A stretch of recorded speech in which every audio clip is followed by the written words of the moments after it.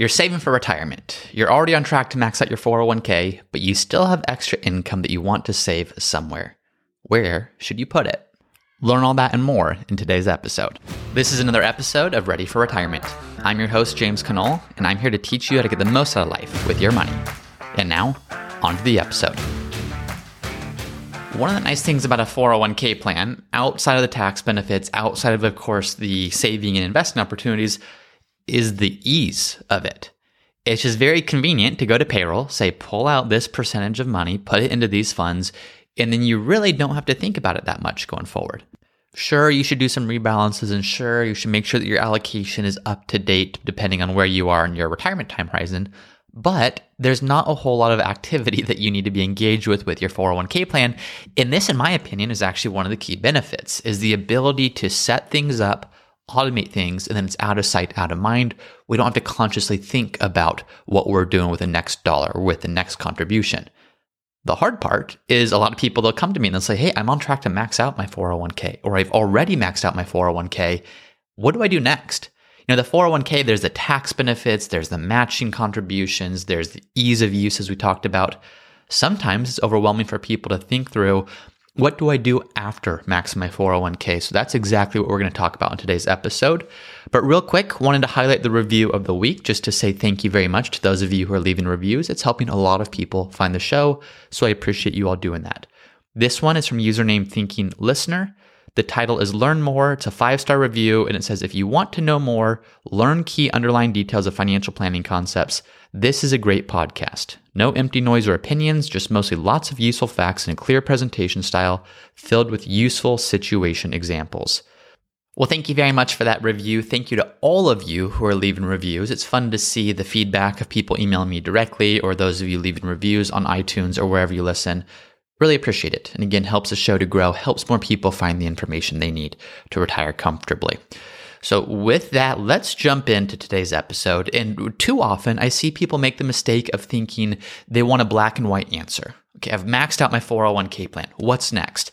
As if there's an order of operations or kind of an order in which we should be saving to different accounts. And to some extent there is, and I'm going to walk through that.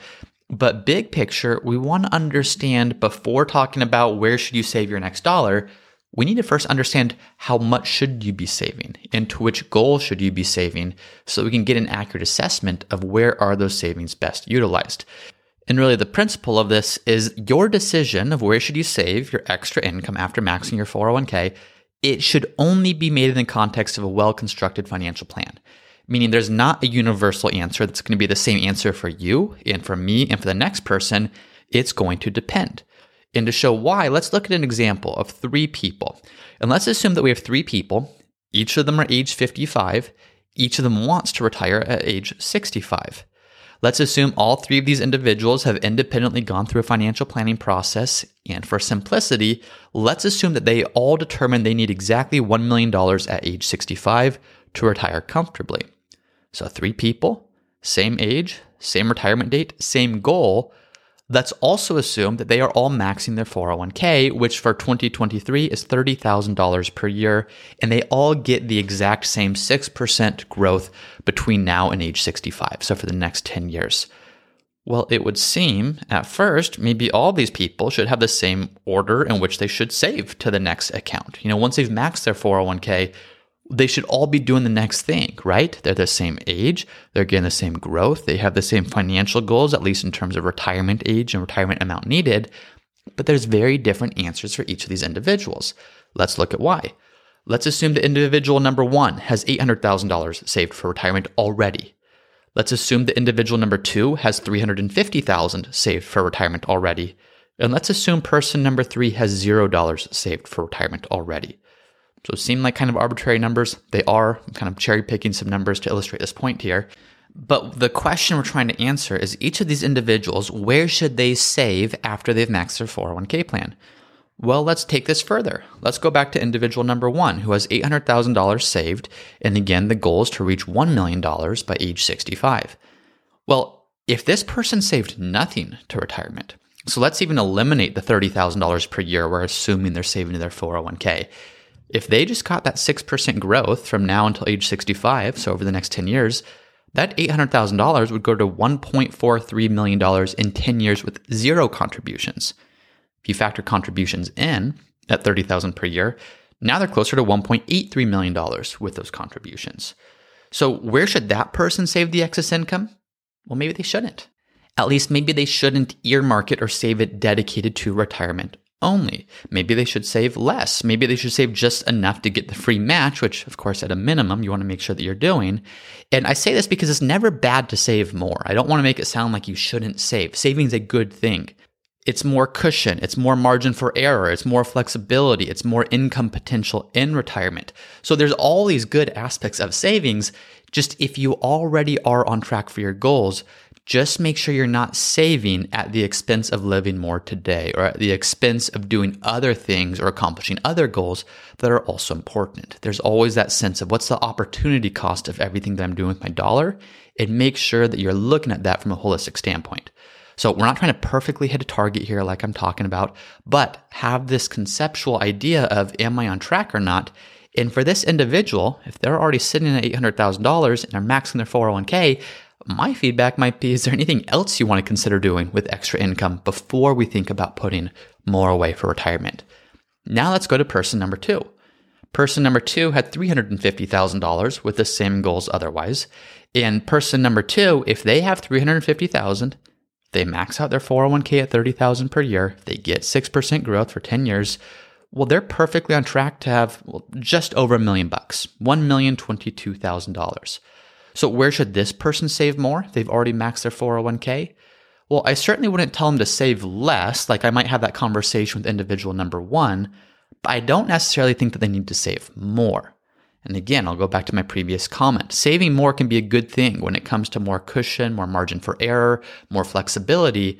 But if this person's wrestling with wanting to save more for the future and wanting to live more today or do more today, well, we might have the conversation of, look, you're very much on track with your current savings rate. I'm not even sure that you do need to save more going forward. And then finally, person number 3, the individual who we're assuming has $0 saved for retirement, but is also maxing out their 401k at $30,000 per year. Well, that's projected to grow to $395,000 by the time that they are 65. So as we look at that individual would absolutely need to save more to reach their goals, or they would need to adjust their goals. Because at the current savings rate, because they're starting with nothing, there's just not going to be the growth needed to get to where they want to go. In fact, if you look at this, if we're assuming a 6% growth rate, this individual would need to save about $76,000 per year starting at age 55 with nothing in retirement savings in order to hit that $1 million mark at age 65. So these, of course, are just arbitrary examples, but I think people are too quick to rush into where should I save next? What should I do next? Wanting a black and white answer.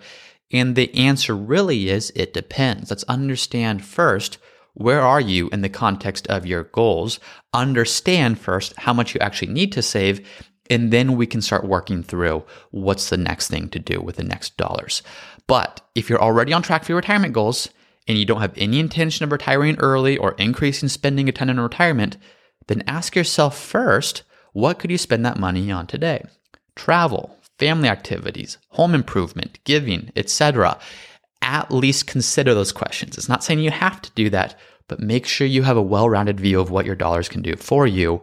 And then after you've gone through that step, now let's get to the actual direct answer of what should you do with your next dollars. So with these next options I'm going to provide, they're somewhat in an order of operations that I would consider first. Everyone's situation is different, so some of these might be better for some people. For others, they might not be quite as good. But I'm going to list them in the order that I would consider first. So not necessarily best to worst, but at least things that I would highlight first to kind of work through this list together. The first thing is a health savings account. Now, not everyone has a health savings account or an HSA, but the beautiful thing is if you are covered by a high deductible health plan, you are eligible for an HSA.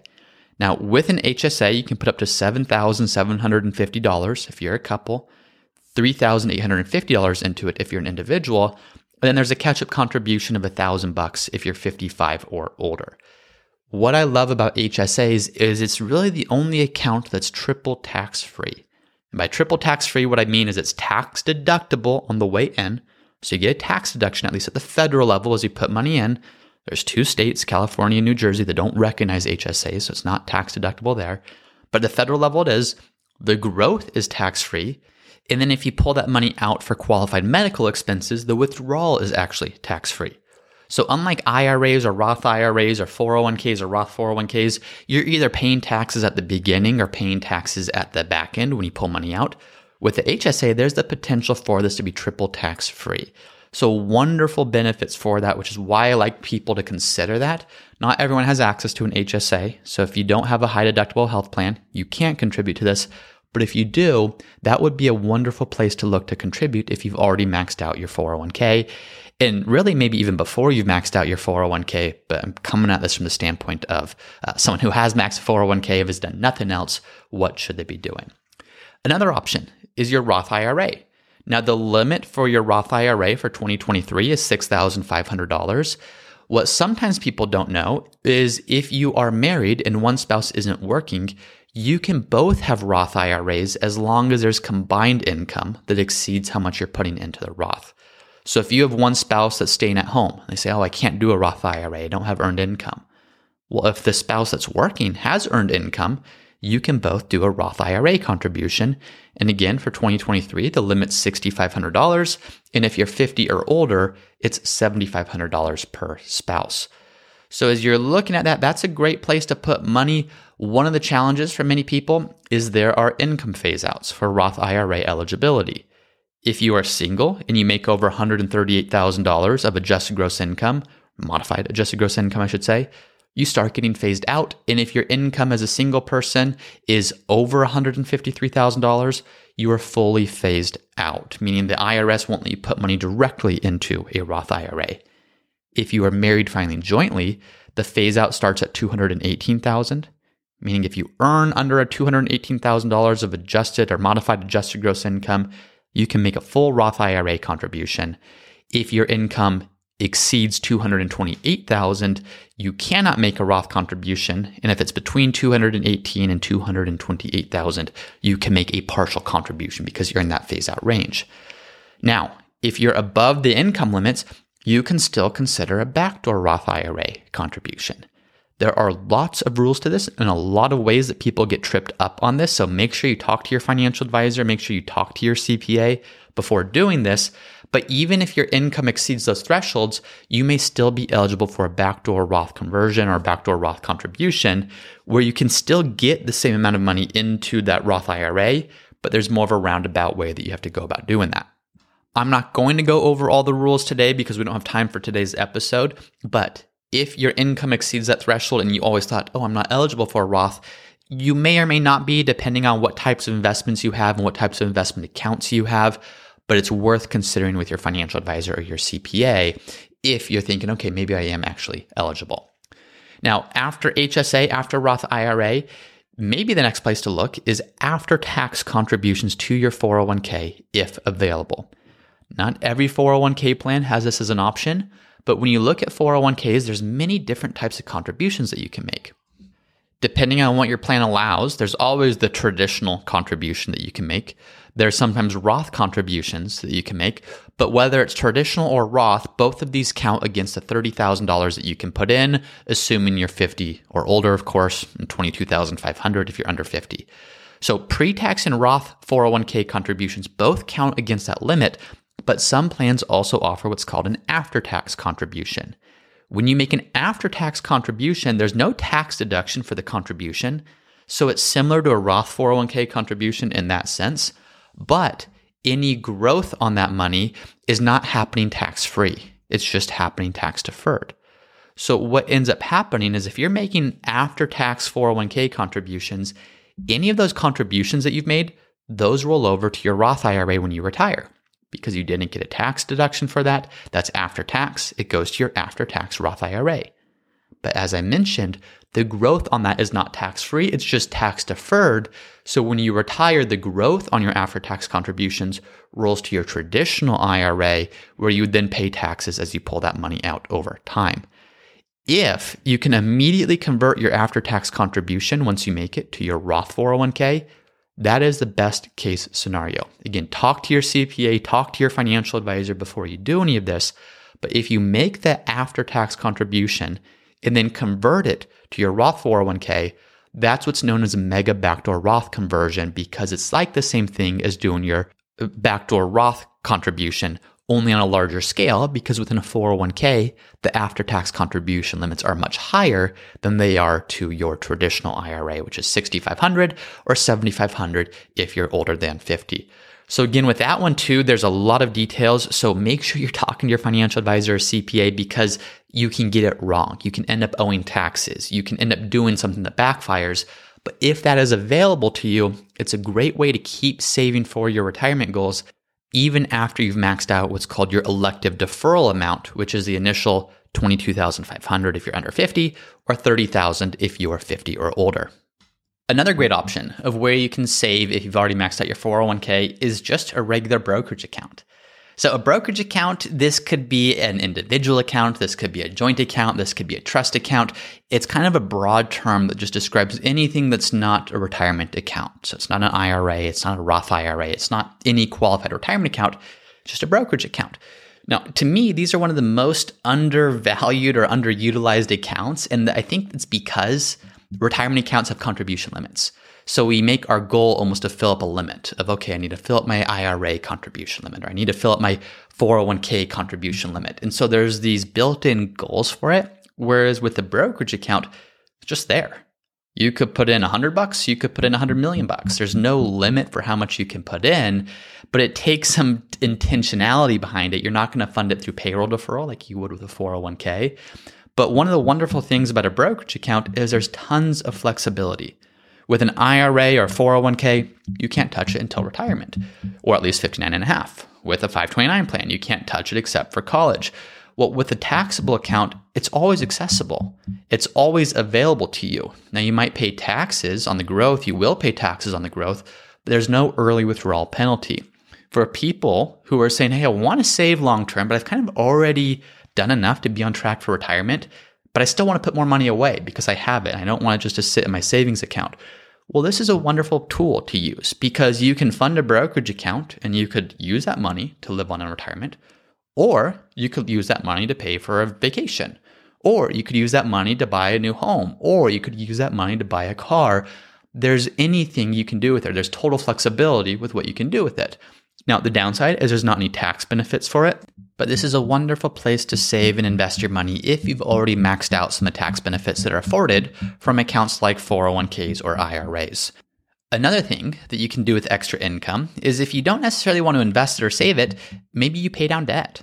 Now, when you're paying down debt, depending on the interest rate of your debt, that maybe should actually be the first thing you're looking at. If you have credit card debt, for example, with really high interest rates in the high teens or even 20s, I would not even think about saving or investing until I'd paid down that debt.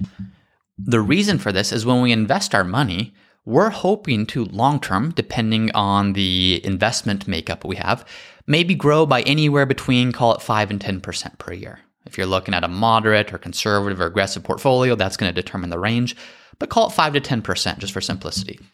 Well, if I'm investing my dollars to maybe get even on the high end of that, call it 10%, but I'm paying the bank 18% for this credit card debt I have, I am losing money by default. So instead of putting money into an uncertain investment that hopefully over time grows by 10%, why would I not instead redirect that to pay down my credit card debt and in essence get a guaranteed 18% return on investment on that if that's what my interest rate is on my credit card? So if you have high interest rate debt, that is the first thing that you should think of before even paying down or before even investing.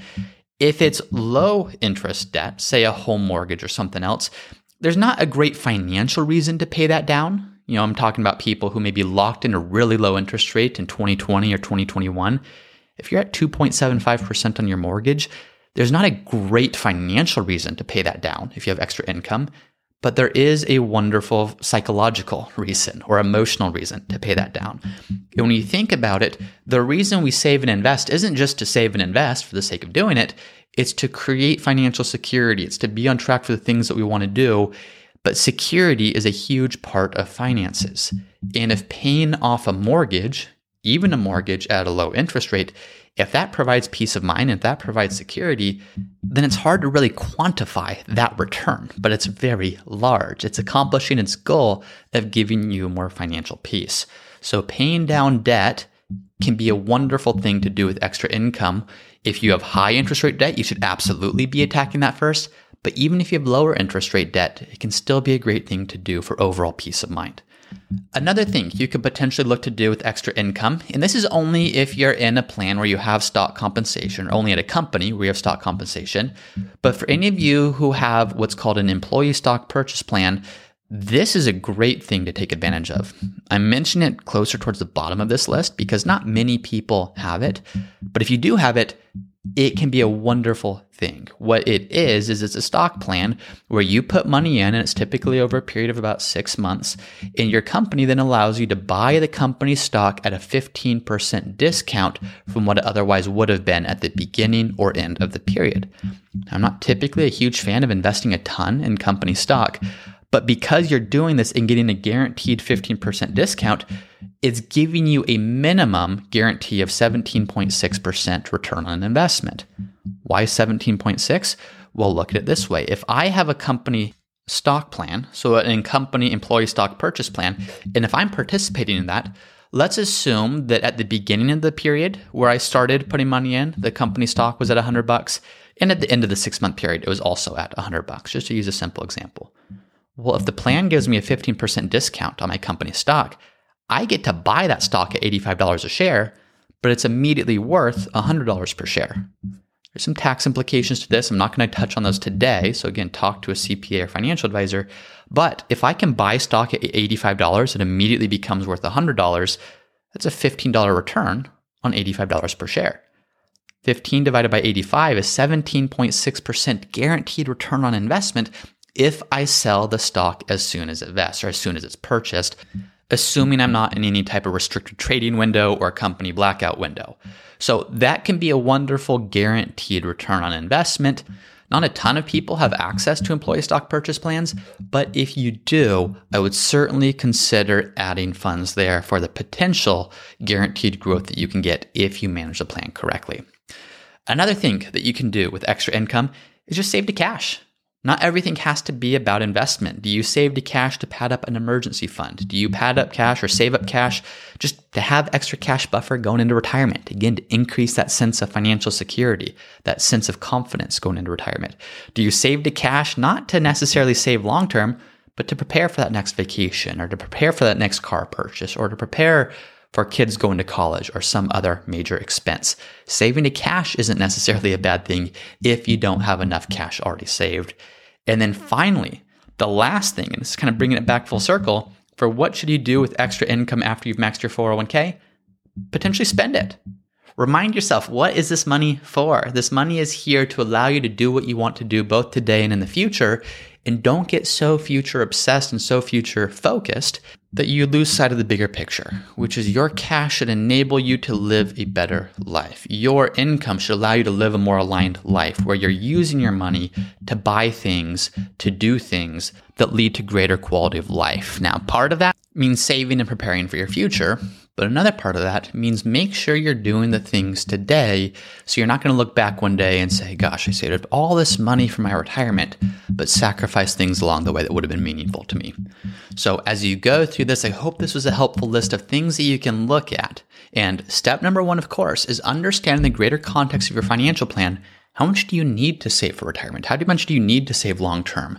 If you need to save more, or if you just have extra income that you want to put anywhere, I hope this list of resources or of options was helpful, but also consider, are there other things you can do with that money today that have nothing to do with saving and investing?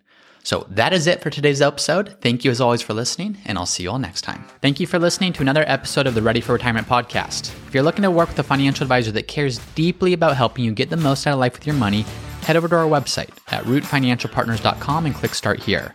One of our advisors would love the opportunity to speak with you. You can also find the show notes for today's episode on our website, along with other great content that will help you to create a wonderful retirement. And finally, if you have a question that you'd like for me to answer on a future episode, then from our website, click on the Learn tab. Scroll down just a bit on that page and then click Submit a Question to submit a question that I will answer in a future episode. Again, that can all be found at rootfinancialpartners.com. Thanks as always for listening, and I'll see you next time. Hey everyone, it's me again for the disclaimer. Please be smart about this. Before doing anything, please be sure to consult with your tax planner or financial planner. Nothing in this podcast should be construed as investment, tax, legal, or other financial advice. It is for informational purposes only.